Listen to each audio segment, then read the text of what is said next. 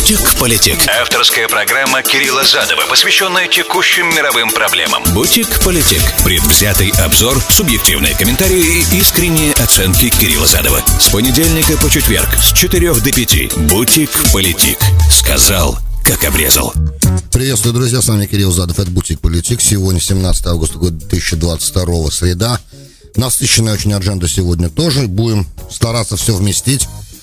Хотела, честно говоря, начать с эстонской ситуации. Я думаю, что завтра мы будем об этом говорить, потому как сегодня слишком большое количество всяких разных вещей, которых мы обязаны сегодня сказать. А эстонская ситуация, она как бы сохранится, я думаю, еще и завтра тоже будет актуальна. Все равно, так как главное событие там уже произошло в плане бросания в почву, бросания семян в почву межнациональной розни внутри, да, потому как то, что там происходит, и все это уничтожение памятников советского периода, оно рано или поздно, конечно же, это будет накапливаться. Там требуется большой разговор провести, я думаю, что это все-таки завтра произойдет. Начнем мы сегодня с Ближнего Востока, естественно, мы начнем с Ирана, обсудим иранскую сделку опять, потому как есть там продвижение определенное, и стало более отчетливо понятно, к чему в итоге стороны, скорее всего, придут или не придут. Поговорим об этом. Потом, естественно, восстановление дипотношений в полном объеме между Турцией и Израилем должно быть субъектом этой передачи сегодня. И в финальном сегменте хотелось бы коснуться мексиканской дикой криминальной ситуации, которая на наших глазах, фактически на нашем бэк-ярде все это происходит. Это не первый раз уже происходит, только сейчас это приобретает достаточно тревожные краски. Поговорим об этом. Я думаю, вот такой план, на этом остановимся сегодня. Посмотрим, может, на что-то еще хватит времени, но вряд ли. Напоминаю, что вы можете мне писать, хотя в последнее время в основном все комментарии приходят на YouTube. Если вы слушаете меня в прямом эфире, ник моя Филадельфия, то для вас телефон смс-портала 347-460-0877, 347-460-0877. Задавайте вопросы, комментируйте, будем вступать в интеракцию здесь, в прямом эфире. Все остальные, кто смотрит меня на YouTube в любой точке земного шара, там комментируйте, задавайте вопросы, я буду стараться там же отвечать, или если вопрос будет касаться многих людей, тогда я буду отвечать на этот вопрос в программе в следующей, потому что это, конечно, запись. То же самое касается тех, кто слушает меня на SoundCloud. Politic. Сказал, как обрезал. Опять пошли требования Ирана. Ну, как бы Евросоюз сказал, что тот драфт, о котором я вам рассказывал, тот, как бы, текст соглашения JCPOA, Joint Comprehensive Plan of Action, да, который снова хотелось бы переподписать участникам всех этих переговоров. Не знаю, хотелось бы ли этого всем остальным, кто наблюдает за этим со стороны. Но многим, наверное, да, многим нет. Также, потому что есть разные заинтересованные стороны, мы понимаем. Есть израильтяне и саудиты, которые категорически против, и есть страны, которые хотели бы, может быть, даже если они говорят, что они против, наверное, хотели бы, чтобы подобное что-то произошло. Я имею в виду сейчас страны, которые непосредственно напротив Ирана или граничат с ним, такие как напротив, например, да, Эмираты, которые уже от противостояния между внутри, как бы, да, от противостояния в заливе уже страдали и разными атаками на танкеры, и разные другие вещи происходили, которые явно не хотели бы видеть какое-то военное обострение в регионе в данном случае, учитывая экономическую активность, которую иранские компании ведут через Эмираты, проводят достаточно большие финансовые средства, пользуясь разными там механизмами, которые Эмираты, например, предоставляют. Я просто Эмираты как пример страны привожу здесь сейчас, которые на самом деле, с одной стороны, естественно, уже достаточно активно в лагере салафитских монархий Персидского залива, а с другой стороны, естественно, выступает по иранскому вопросу Саудовской Аравии, фактически вместе стоит. С другой стороны, есть явные, совершенно четкие финансовые интересы, и есть понимание того, что в случае возникновения, не дай бог, настоящей полномасштабной там в регионе войны на заливе, то явно совершенно, что не получится у Эмиратов оставаться в стороне в такой ситуации, правда ведь? Ну, понимание наверняка присутствует, поэтому в любом случае, даже если страна будет говорить, что мы хотели бы, чтобы сделка была такой-то, такой-то и такой-то, например, да, даже если такие вещи озвучиваются, о чем, правда, я пока не читал в последнее время, чтобы Эмираты с какой-то программой выступали по включению, по переподписанию сделки с Ираном в страны США, по вхождению, скажем так, Америки назад в эту сделку, даже если официально не звучит такой позиции, наверняка она присутствует там тихонько, спокойно, подспудно, да, потому что понятно, что всем в регионе Персидского залива, все страны в регионе находящиеся, в принципе, заинтересованы в мирном развитии этой ситуации и в ее разрешении, но, тем не менее, понимание того, что подписание подобной сделки в любом случае приведет к перечислению Ирану очень больших средств и высвобождению очень серьезного финансового ресурса, который в итоге пойдет на продолжение иранской внешней политики, которая, конечно же, не может не восприниматься по-другому, никак по-другому, как только деструктивная позиция по отношению к интересам суннитских монархий в регионе. И она им противостоит, эта внешняя политика в основном, да, ну, по крайней мере, для взгляда, который не сильно глубоко заходит в ситуацию, да, анализирует, что в итоге могло быть, какое могло быть решение тех множественных проблем, которые существуют в регионе, в принципе, между суннитами и шиитами, между арабами и персами. Много разных динамик есть, да, и израильский, естественно, вопрос. Вот все эти вопросы, да, какие могли бы быть найдены приемлемые для всех участников варианты решения, это слишком сложный вопрос, на который мы тут не можем даже начинать отвечать. И есть ли такой вариант, да, и возможно ли подобное решение сейчас, да, отвлечемся на секунду, возможно ли подобное решение какое-то мирное всех тех комплексных проблем, которые существуют в этом регионе, как бы с основания человечества, да, давайте так скажем, с возникновения человечества, потому как Восточное Средиземноморье и Ближний Восток и Месопотамия, особенно Месопотамия, является колыбелью человечества, и все, что вокруг нее происходит, как бы отражается в достаточно тяжелой, жесткой, кровавой истории человечества последние несколько тысячелетий. Поэтому мы должны понимать, что есть как бы вопросы, на которые, наверное, без войны ответов нету. Но есть вопросы элементарные в современном мире, учитывая определенные некоторые концепции, можно развиваться совместно и можно находить решения, которые не являются zero-sum game, да, немножко, если абстрагироваться от реализма и перейти к какой-то другой модели. Вопрос, готов ли регион к каким-то другим парадигмам, кроме реализма, это большой вопрос. Вот. Пока сложновато мне в это верится, и я думаю, что многим security-экспертам вообще в это не верится никак. Вы некоторых security-экспертов здесь слышали, и никто не говорил о том, что вот возможно нормальное развитие сотрудничества, такая либеральная модель, что все выигрывают, все друг с другом нормально в рабочих отношениях торгуют, и в итоге все зарабатывают и все довольны. Это такая идеальная либеральная модель. Это на Ближнем Востоке, скорее всего, вряд ли, да, пока, ну, по крайней мере, из того, что мы видим вокруг нас, не происходит. Какие-то ограниченные зоны, острова счастья появляются потихонечку, например, да, в Израиле Эмираты, Израиле Бахрейн, например, Израиле Марокко, что-то происходит, но это, конечно, по сравнению с тем, какой вообще огромный сам по себе регион и насколько он важный, это капля в море. Теперь возвращаясь непосредственно к сделке, да, текст, как был объявлен Евросоюзом, Еврокомиссией, считался конечным. Этот драфт — это конечный текст. То есть в него, по идее, не должно вноситься никаких изменений. Он был, значит, роздан всем. В понедельник, по-моему, вот последний окончательный его вариант был роздан, и он появился и у прессы. Ну, там не целиком, но какие-то фрагменты. И требуется, чтобы и иранцы, и американцы дали добро этому тексту. И вот сегодня стали появляться, круги по воде от этого текста, который был распространен до этого среди участников этих переговоров в Вене. О том, что раньше ведь как, иранцы требовали, чтобы была дана гарантия того, что США из сделки не выйдут. Им наконец-то удалось разжевать, да, то есть люди как бы со стороны Евросоюза все-таки смогли непосильную задачу объяснения иранцам, что для того, чтобы такая вещь произошла, нужно, чтобы такая сделка была ратифицирована в Конгрессе, что невозможно. Ну, мы и так видим, что у нас в происходит, и представить себе, что вдруг сейчас на голубом глазу президент Байден принесет такую сделку в Сенат, например, скажет: ребят, вот я хочу ратифицировать JCPOA в американском Сенате, новую переподписываемую, и давайте вот все проголосуем, ну хотя бы там сколько там для ратификации надо, большинство, да, или там 2/3, на квалифицированное большинство, я не знаю на самом деле сколько надо, ну допустим половина, там больше половины, то явно среди демократов, даже сенаторов-демократов, есть те, кто скажет нет. Шумер, например, скажет нет, наверняка.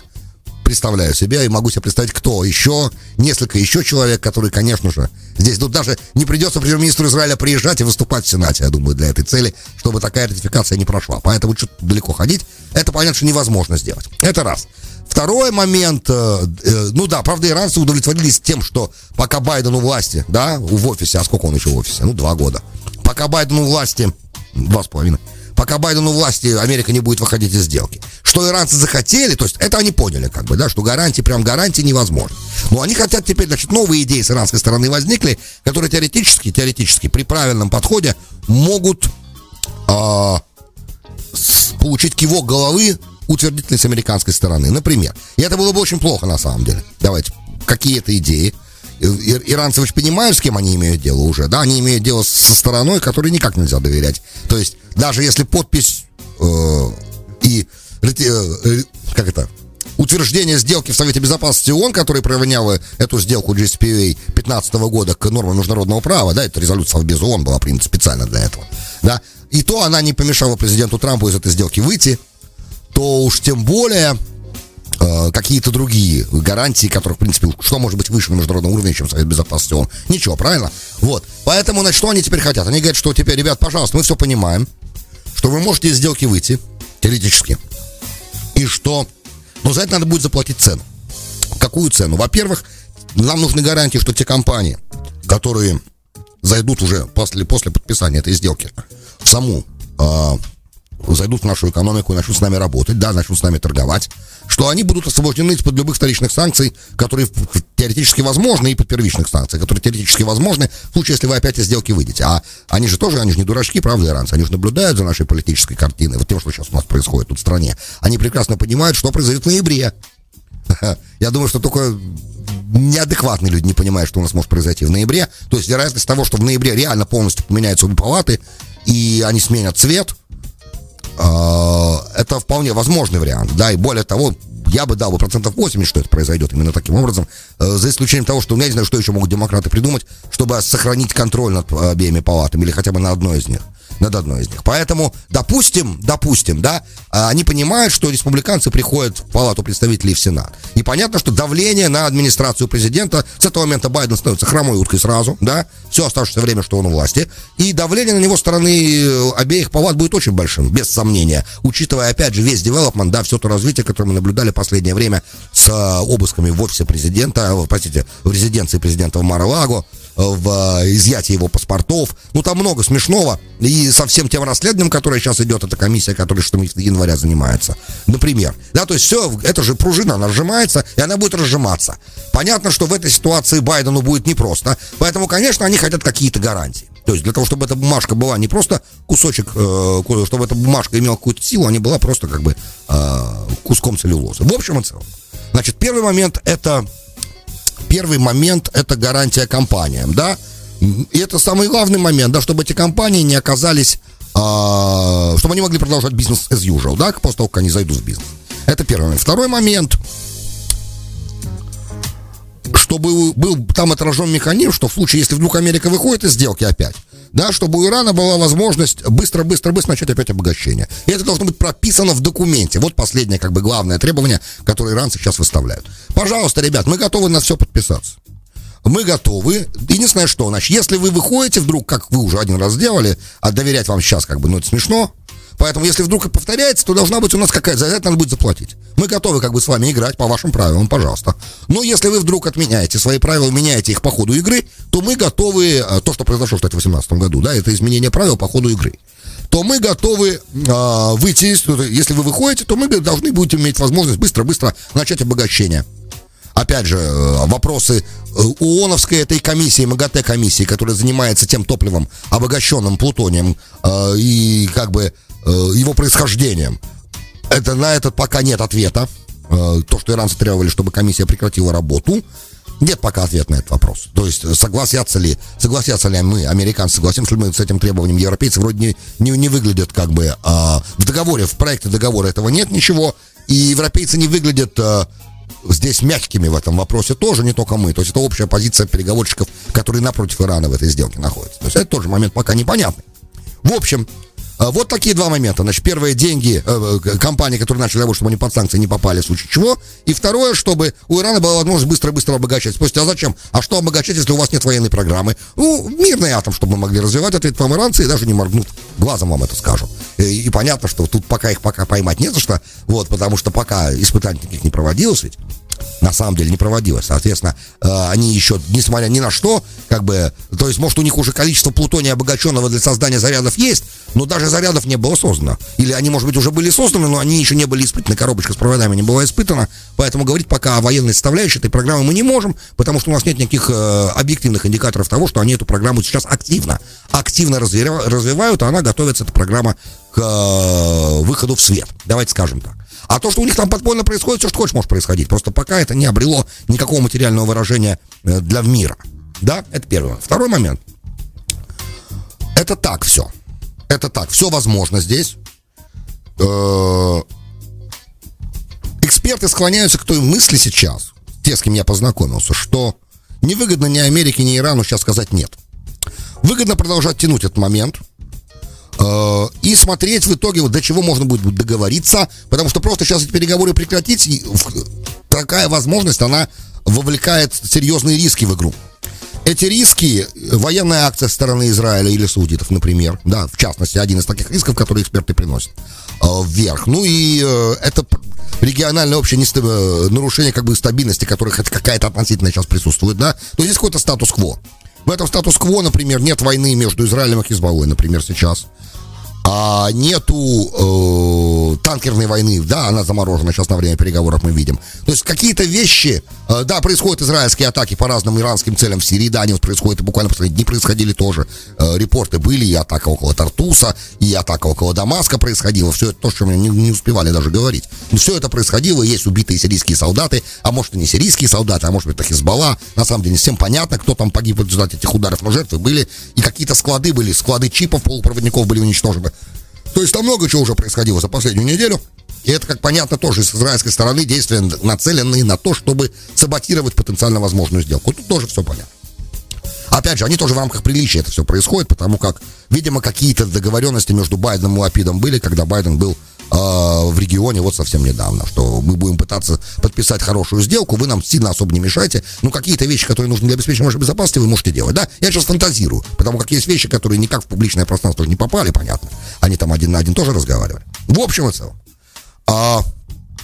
Ни одной, ни другой стороне, это важно. Ни той, ни другой стороне сейчас не важно, не нужно разрывать этот переговорный процесс. Они будут его еще какое-то время продолжать. И, глядишь, может быть, какую-то рамочную сделку все-таки подпишут. И это плохой знак, потому как явно совершенно эта сделка сегодня, которая бы устроила всех, она невозможна. И компромисс, на который сторонам придется пойти, давайте скажем так, у Ирана будет больше возможностей подспудно делать те вещи, которые, естественно, противоречат той духу, той сделки, которую они, скорее всего, в итоге подпишут. К этому надо быть готовым. Соответственно, прогноз негативный на потенциальное нарушение статуса-кво и какие-то военные действия со стороны тех сторон, которым не нравится, да, то, что эта сделка подписывается. Это все, что сказано вот сейчас по этому поводу. Пока достаточно. Вернемся к этому, когда будет развитие. Теперь короткий небольшой сегмент относительно турецко-израильских отношений. Это очень хорошо. Сам по себе факт того, что в полном объеме отношения между Турцией и Израилем восстановлены. Это замечательно. То, что послы вернутся в Анкару и Тель-Авив, особо сегодня Мивуль Чавушоглу подчеркнул, что это Тель-Авив. Да, это очень важный момент понимать, потому как очень многие страны уже, несколько, да, стран, уже, в том числе и Великобритания, вот потенциальный будущий премьер-министр Ли Страс, сейчас все говорят, что она имеет больше шансов в Великобритании стать премьером, чем Рики Шинар, да, что у нее больше шансов. И, соответственно, раз так, она говорит, что, и это, кстати, в консервативной части британского истеблишмента имеет сейчас большую поддержку, что британское посольство надо перенести в Иерусалим из Тель-Авива, что, кстати, очень важно, правда, потому как мы понимаем, какую роль вообще Великобритания имела и в том, что сегодня Израиль вот такой, и в том, что существует арабо-израильская война вот в такой фазе сейчас. Это все как бы, тут многие есть вещи, которые... Короче, если Британия это сделает, это очень важно. Переоценить невозможно абсолютно перенос посольства Британии из Тель-Авива в Иерусалим. Ладно, значит, это турки подчеркивают, что нет, Тель-Авив столица, да, для них Тель-Авив столица, пока, в любом случае, пока Иерусалим является для турков спорной территорией. Значит, отношения восстановлены, при этом, естественно, Чавушоглу сказал, что, естественно, Турция остается чемпионом палестинской проблемы, да, то есть вопросы отношения с палестинцами. Напомню, что в 2018 году отношения были разорваны, то есть послы были отозваны. Не отношения были разорваны, давайте конкретно говорить. Послы были отозваны после обострения ситуации на границе с Газой и постоянных протестов, которые были связаны там с большим количеством проблем. Сейчас я не хочу их повторять все. Можно все программы архивные поднять того времени и все это увидеть там, услышать. Протесты были сильные, ежедневные, каждую пятницу там были стрельбы на границе, слезоточивый газ, летали там шары воздушные со стороны Газа, которые поджигали израильские леса и поселения. Были стрельбы, были много убитых арабов, правда. В общем, в итоге были отозваны послы, Турция отозвала своего посла, Израиль, естественно, отозвал своего посла, и так с того времени, 4 года прошло, послы не возвращались. Это, да, большой шаг в восстановлении дипотношений в полном объеме, потому что это, да, помогает бизнесу, естественно, и это улучшает связи, потому что есть вопросы, как сказал Шагу сегодня, которые надо решать на уровне послов, и которые не могут решать временные поверенные, да, есть еще эта ступень, да, она значительно ниже по рангу, чем послы, и понятно, что есть вещи, которые там можно ноту протеста вручить, но для того, чтобы обсуждать какие-то более серьезные и глобальные вопросы между двумя странами в отношениях, требуется уровень хотя бы посла. Теперь это произойдет, слава богу. Вопрос, как надолго, да, то есть первый вопрос, два вопроса. Первый вопрос, каким образом это помогает, учитывая, что сегодня в Израиле у власти Лапид, который достаточно умеренный дядечка, понятно, и ему, конечно, легче с Эрдоганом разговаривать, потому что Нетаньяху там своя динамика совсем, она очень непростая между Нетаньяху и Эрдоганом, и я сомневаюсь, что эта динамика когда-либо вернется к нормальному, потому что никогда-либо была нормальной. А с Лапидом нет проблем, да, учитывая, что Лапид воспринимается в Турции, по крайней мере, как представитель центра израильской политической жизни, который считает, что должно быть создано палестинское государство.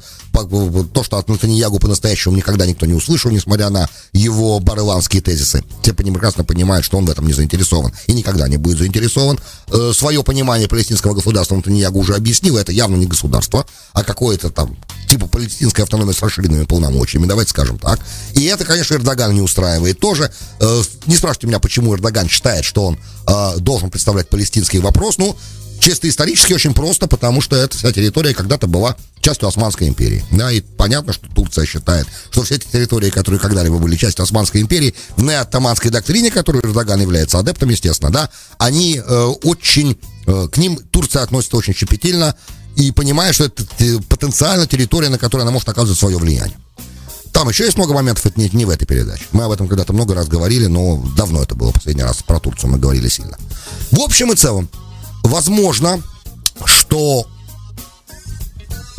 эти отношения надолго восстановлены в полном объеме, потому как у Турции есть очень большие экономическая заинтересованность в таких отношениях, учитывая газовые разработки в Восточном Средиземноморье, учитывая проблемы с Грецией, учитывая, что израильское лобби могло бы неплохо поработать в турецкую сторону, учитывая множество проблем, которые у Эрдогана есть сегодня с любой американской администрацией, начиная с покупки С-400 у России, в ее эксплуатации и так далее, учитывая огромное противостояние целых групп сенаторов и членов Палаты представителей турецкому контрактам с Турцией военным теперь, после приобретения и запуска в действие С-400 с турецкой стороны, например. То есть много есть моментов, которые в американском истеблишменте есть многие, кто против такой независимой и суверенной позиции Турции по многим вопросам. Давайте правильно этот вопрос скажем, да, охарактеризуем. Именно так это звучит. Поэтому, должно звучать. Поэтому тут израильское лобби может явно помочь.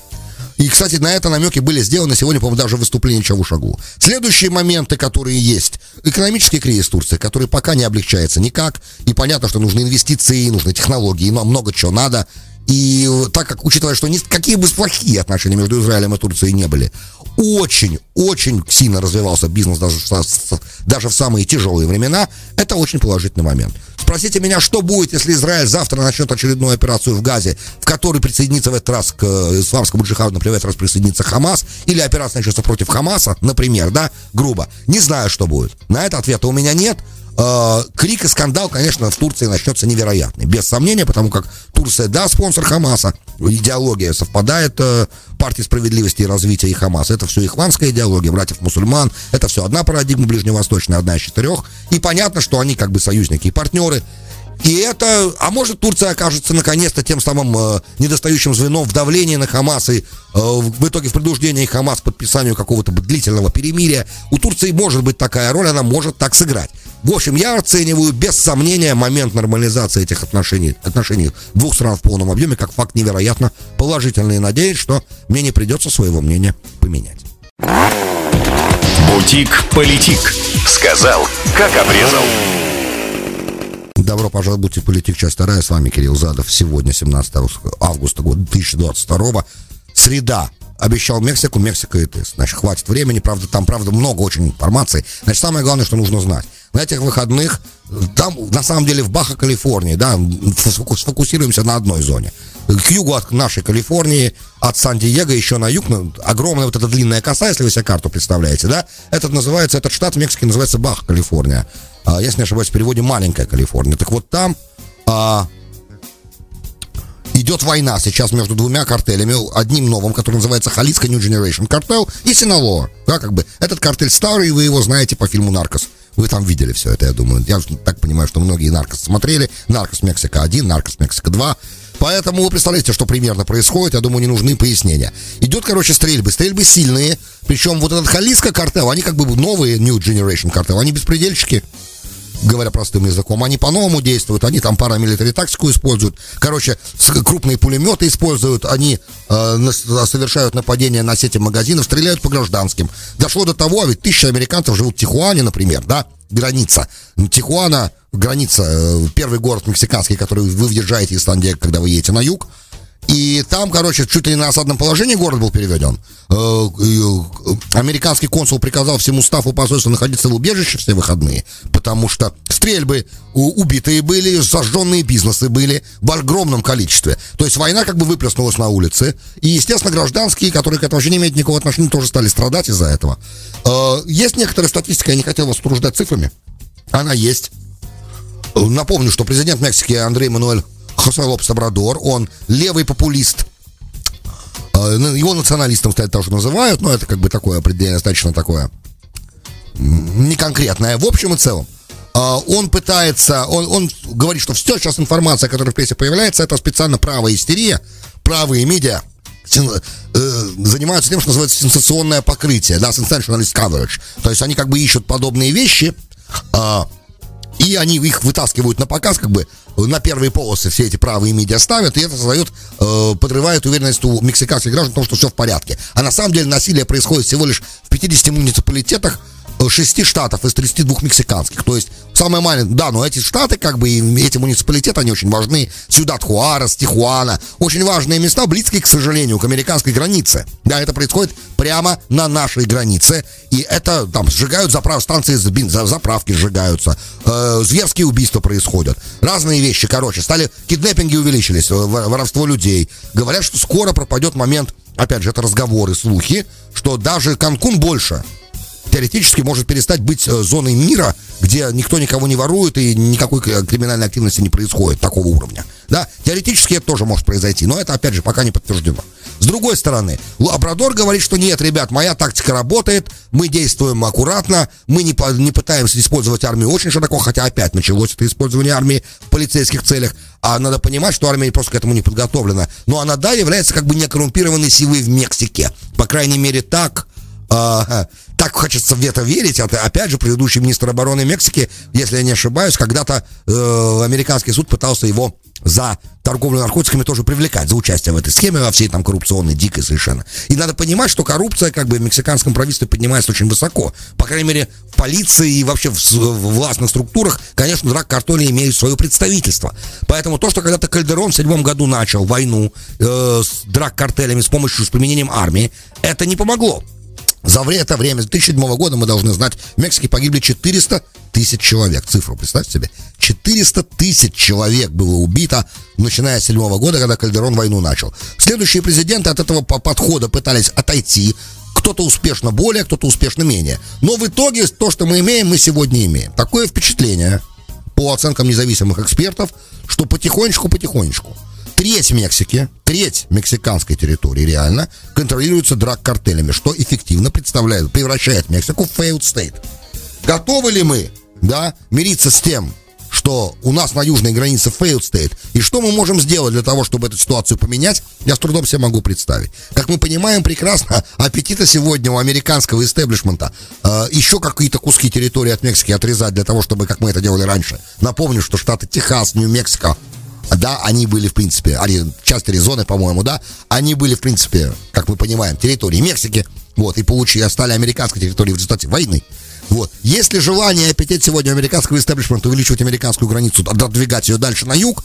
И опять же, эта тема же, она как бы бесконечная, да, тут это ничем не поможет. Ну, вы отодвинете ее, допустим, на юг. Сейчас фантазируем, это что сумасшествие, понятно. Я никоим образом не призываю к войне здесь. Просто, идея сама, да, допустим, мы введем и сделаем какую-то буферную зону. Ну, тогда эта буферная зона будет под атакой, правильно ведь? Потому что тогда вся эта активность сместится. И опять же, мы должны понимать, это все supply and demand.